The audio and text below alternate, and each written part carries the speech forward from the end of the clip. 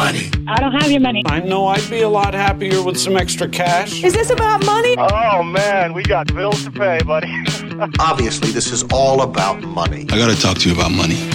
With practical tips and a focus on Scripture, let's talk money with Dave and Reb from More Than Enough, the financial show that speaks to the heart of your money story. Real conversations about money for real people. Let's talk money. Are you ready to talk money, Reb? I'm ready to talk money. Well, that's really good. I say this just about every show because this is the show where we talk about the hard issues around money. And if you don't talk, it's me and our guest. Yeah, but today. I could not talk. Well, I probably won't talk too much today, hopefully, because you guys. You should talk money because it's, Dave and Reb. And Susanna today. And Susanna. Welcome here, Susanna. Welcome. Well, thank you for having me again. This is a pleasure. Good. So just a little housekeeping. If you haven't heard the last show we did with Susanna, then that gives you the opportunity to look back in the archives and just look it up and listen to the show. This is, I wouldn't say necessarily, Susanna, it's not like round two or a continuation of our conversation. We're picking a new topic today, but we love having you back. You are a colleague of mine on the mortgage side of the business and, an inspiration to all us people who are striving to do well in just advising people when it comes to mortgage. Yeah, Susanna's amazing. And so, of course, I'm going to say come to More Than Enough for mortgages, but, second place. Well, it's a pleasure to be back. Thank you for having me again. It's good. Good. So before we go, as we normally do. Wait a minute. I didn't tell you where the archive shows are. Okay. Just quick. morethanenough.ca and on your favorite podcasting platform. Yes.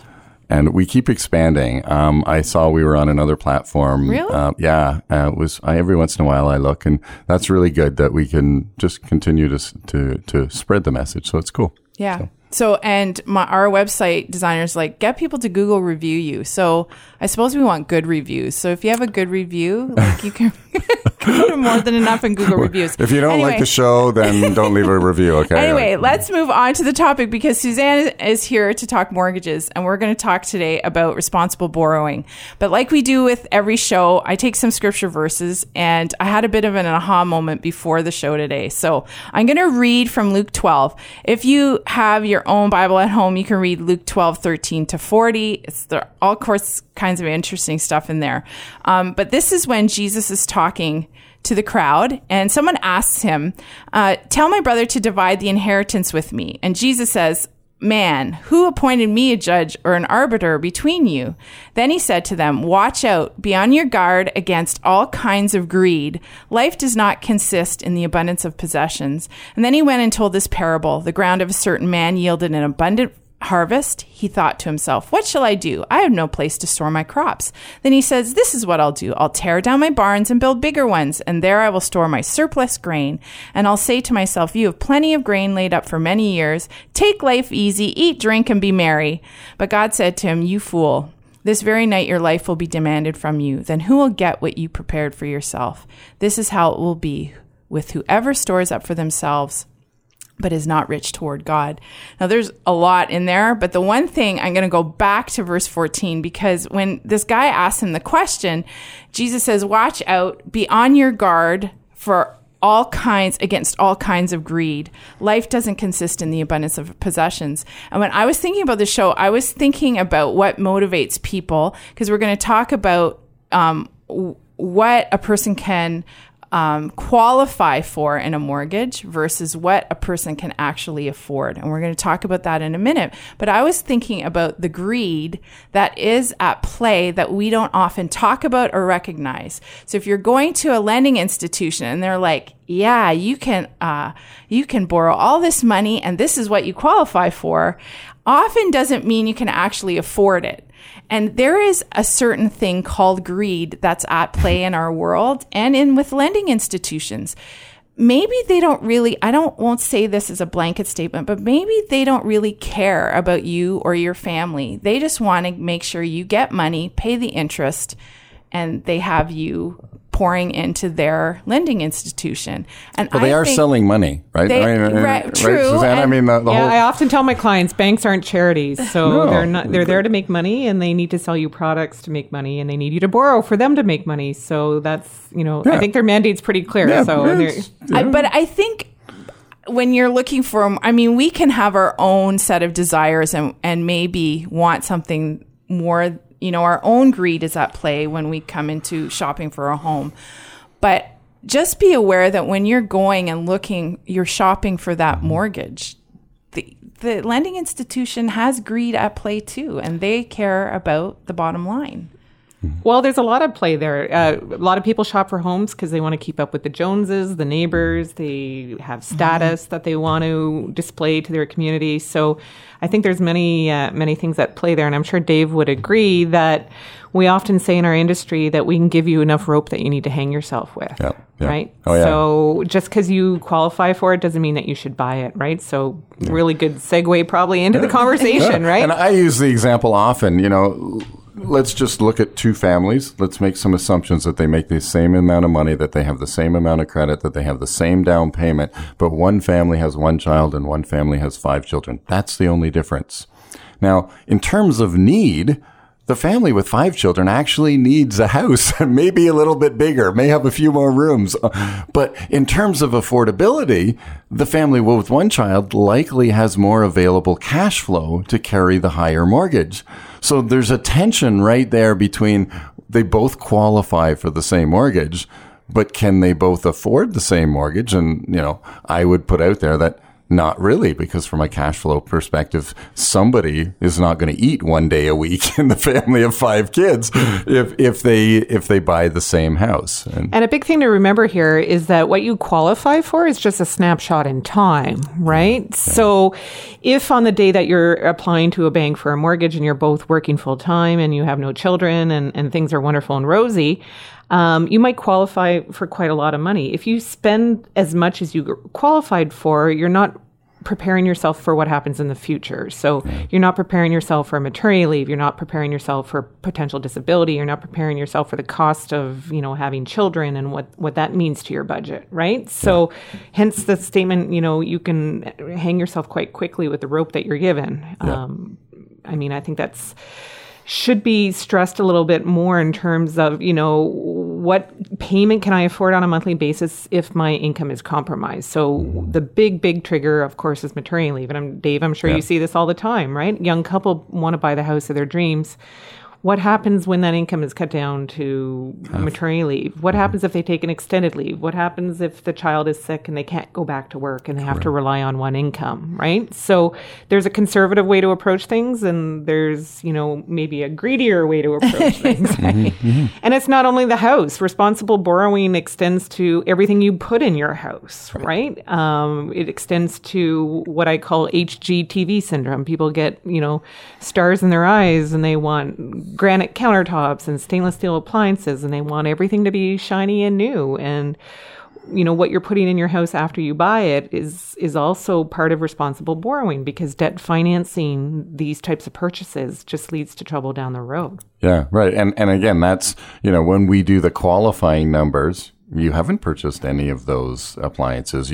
And then you've went to the brick after the fact. And so now I got, 6 months, don't pay a cent event, whatever it is, right? And you're going, wait a minute, all of those expenses weren't there when you bought the house. And now the debt burden has grown just simply because you needed to move in. And you do needed some appliances and whatnot. So, that's one of the things, the questions we're asking as brokers is just saying, okay, talk to us about the future. Talk to us about what you might be planning. Talk to us about the transition that you're making if there's a planned transition, because the reality is a lot of times these things aren't surprises. They're just part of the plan. And to connect the dots and say, all right, then we need to actually reel back your monthly cost. And so that we know you can qualify for more. Yes, we recognize that. But let's look at that monthly affordability and look at that cash flow from that perspective, right? Absolutely. And, I tell clients this all the time. Credit cards and lines of credit not bank accounts. They're there for emergencies. So if you're buying an older home, yes, it's probably a good idea to get a line of credit for any emergencies that may pop up. If there's a crack in your foundation or a hole in your roof or your water tank is shot. But even better than that, to avoid, maybe part of responsible borrowing is avoiding borrowing altogether, right? And having a cash fallback position, maybe not spending, that much on brand new furniture or the bigger home, but having a little bit of a cash reserve so that you can weather the storm of any emergencies that can come up, right?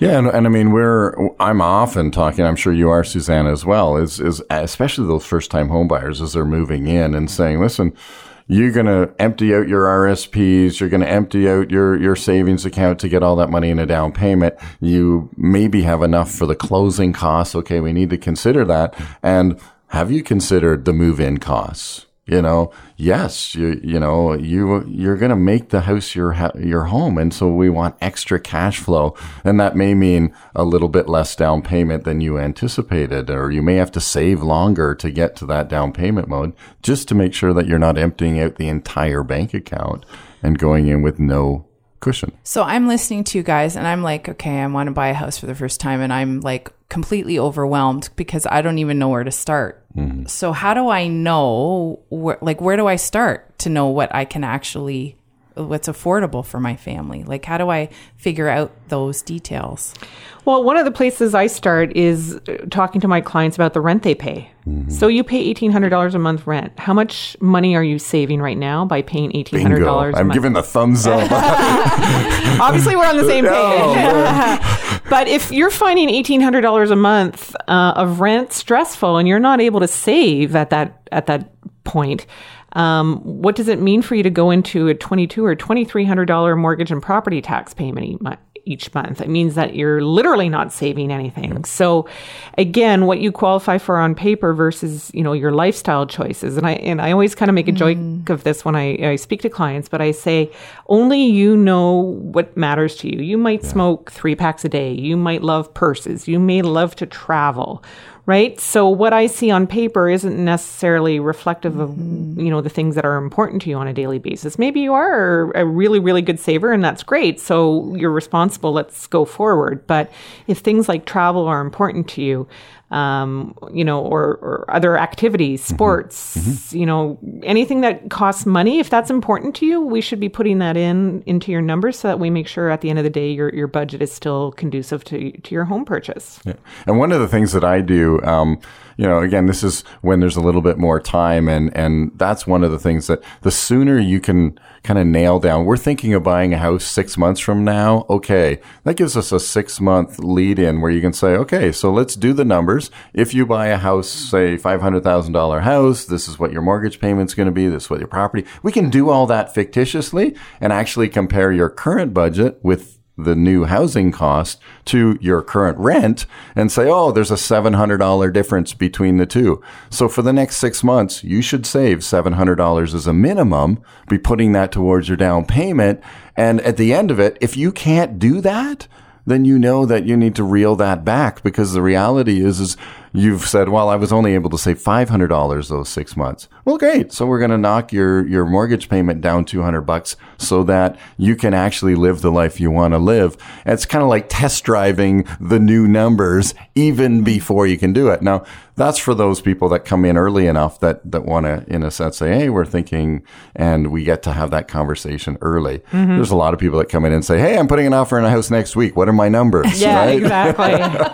And in the planning stage as well, I mean, not to bore listeners with the minutia of mortgage qualification, but just to kind of lay the groundwork, there are certain rules in place that will only allow you to spend so much of your gross monthly income for your shelter costs. So sure. I'm not sure if this has been covered before on previous shows, but generally the magic number is 39% of your gross monthly income can be spent for your mortgage, property taxes, heating. But there's a second cash flow ratio, in which is how much of your total monthly income is going out for debt in general. So that includes your mortgage, but it also includes things like car loans, student loan payments, line of credit, credit card minimum payments. Now, someone's numbers can look wonderful on paper, But I always run scenarios with them. I say, okay, you have no children. You're going to go on maternity leave. You go back to work after your maternity leave, and I'm going to factor in $1,500 a month of daycare into your numbers. Yeah.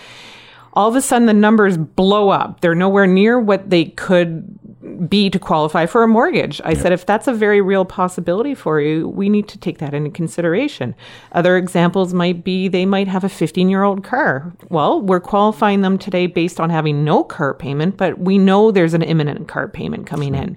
So I say to them, well, this is how much you technically qualify for, but if I need to factor in a new $500 a month car payment, this is what you really should be thinking about buying, right? So there's all types of future scenarios we can run with clients to, show it in black and white as to, this is what you qualify for, but this is what you can actually afford. Right. And those numbers are not like pie in the sky fictitious. This is just real life happening, right? The car example is a great example of, so if you're buying a house and you have no cash reserve, you can't buy the car cash. So we know that you're going to have to borrow it, or you're going to have to work in a savings plan for that. So great.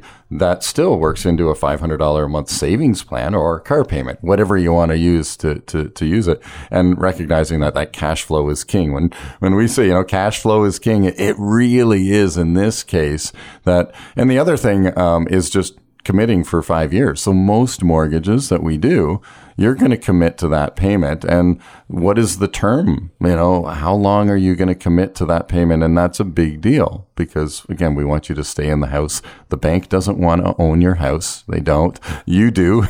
And so, recognizing that as we navigate that, just being realistic, maybe being conservative, in a sense of saying, these are the things that as you look forward to the next 5 years, what are the things that might happen in your life? Are you going to have a child? Are you going to need to buy a car? Are you not just the immediate things on move in, but then also down the road a little bit as you've committed to it. And you've brought up a good point about the 5-year term, because also part of responsible borrowing is not using your home as a bank account, right? So this is very popular. We call them perpetual refinancers. So every 5 years, you drain all the equity from your home and, pay off all your debt and get all your toys again. But what this serves to do is basically increase your mortgage and keep increasing it to the point where you're never actually paying it down, right? So your home should be one of your bigger assets in your portfolio. And the plan should be to start accumulating wealth through gaining equity in your home, right? So again, responsible borrowing means that you're not using your home as a bank account. You're not bleeding it dry every 5 years, right?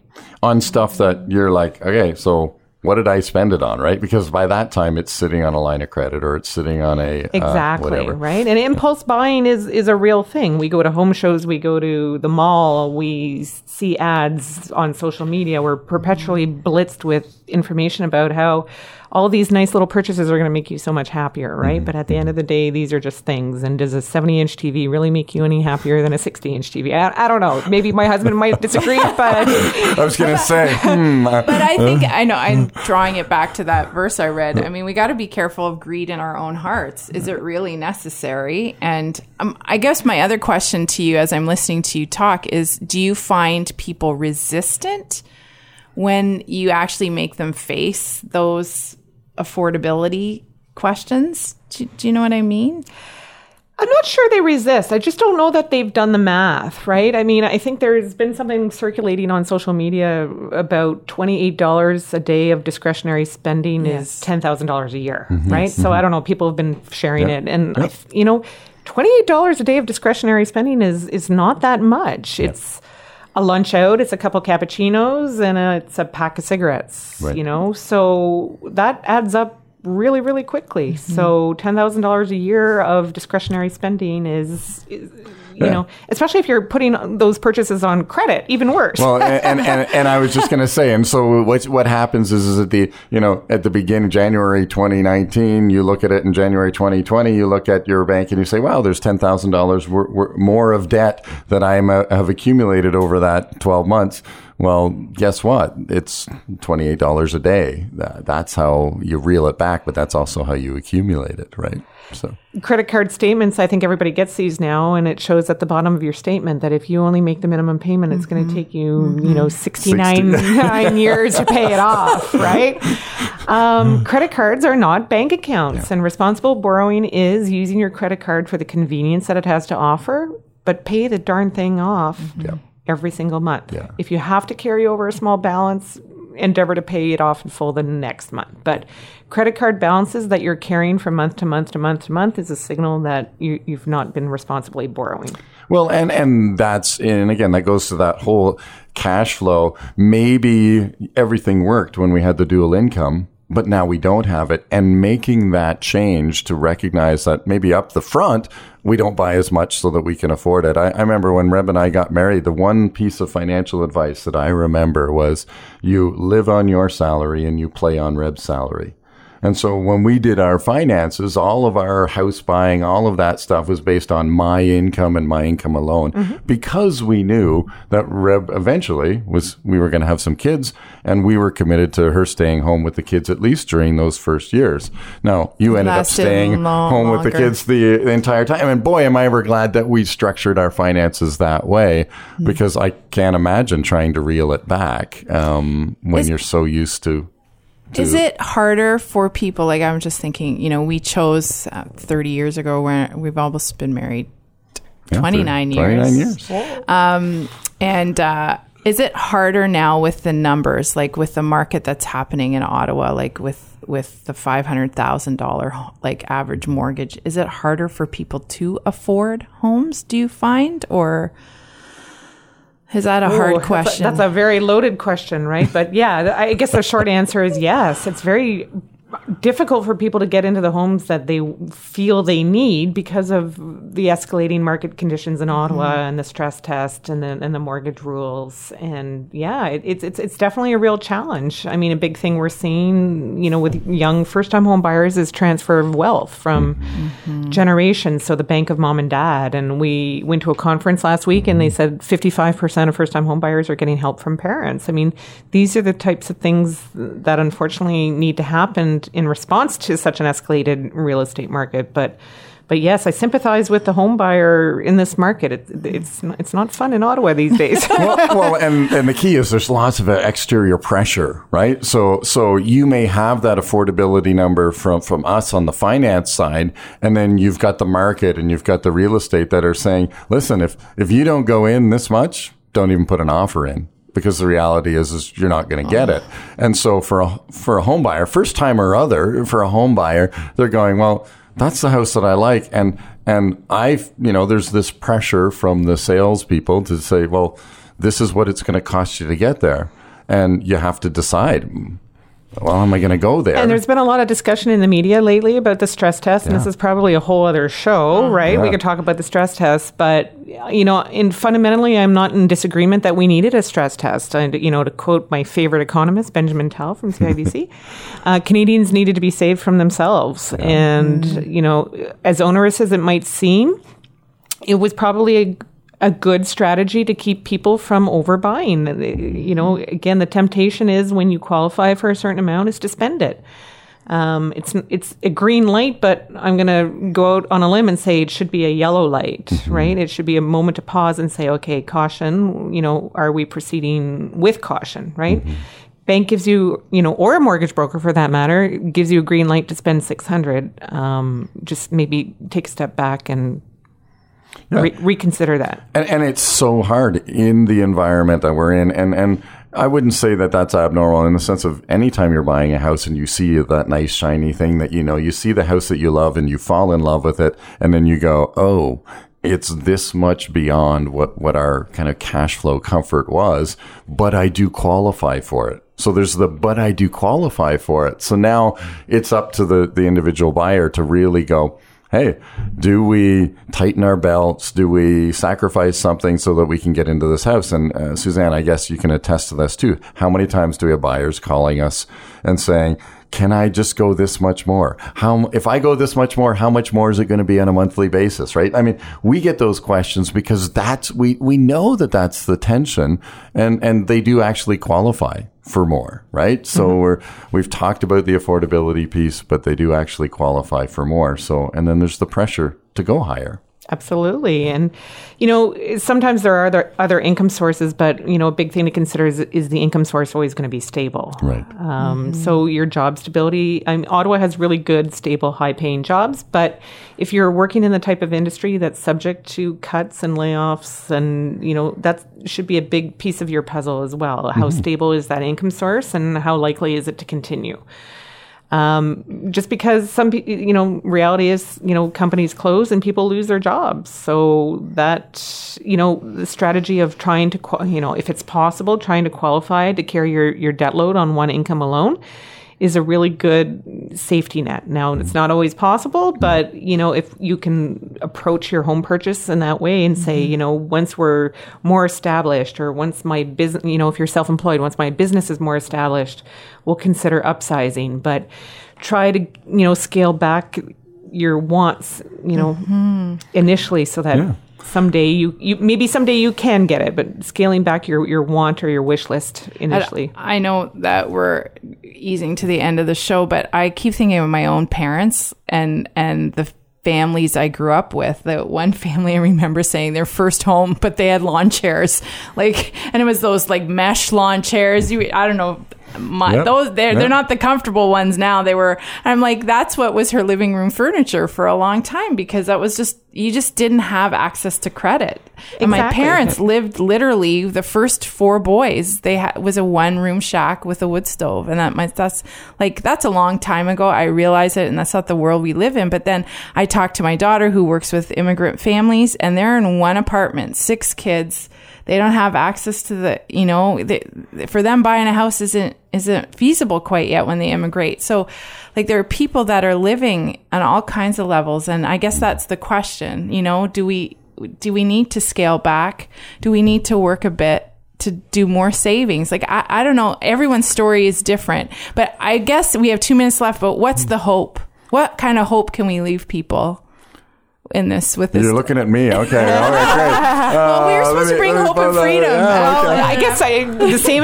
My hope is the same of every chat that we have. My hope for you and all your listeners is that everybody lines himself up with a professional and gets good advice, right? Yeah. So don't necessarily line yourself up with someone who has a stake in your game. Line with somebody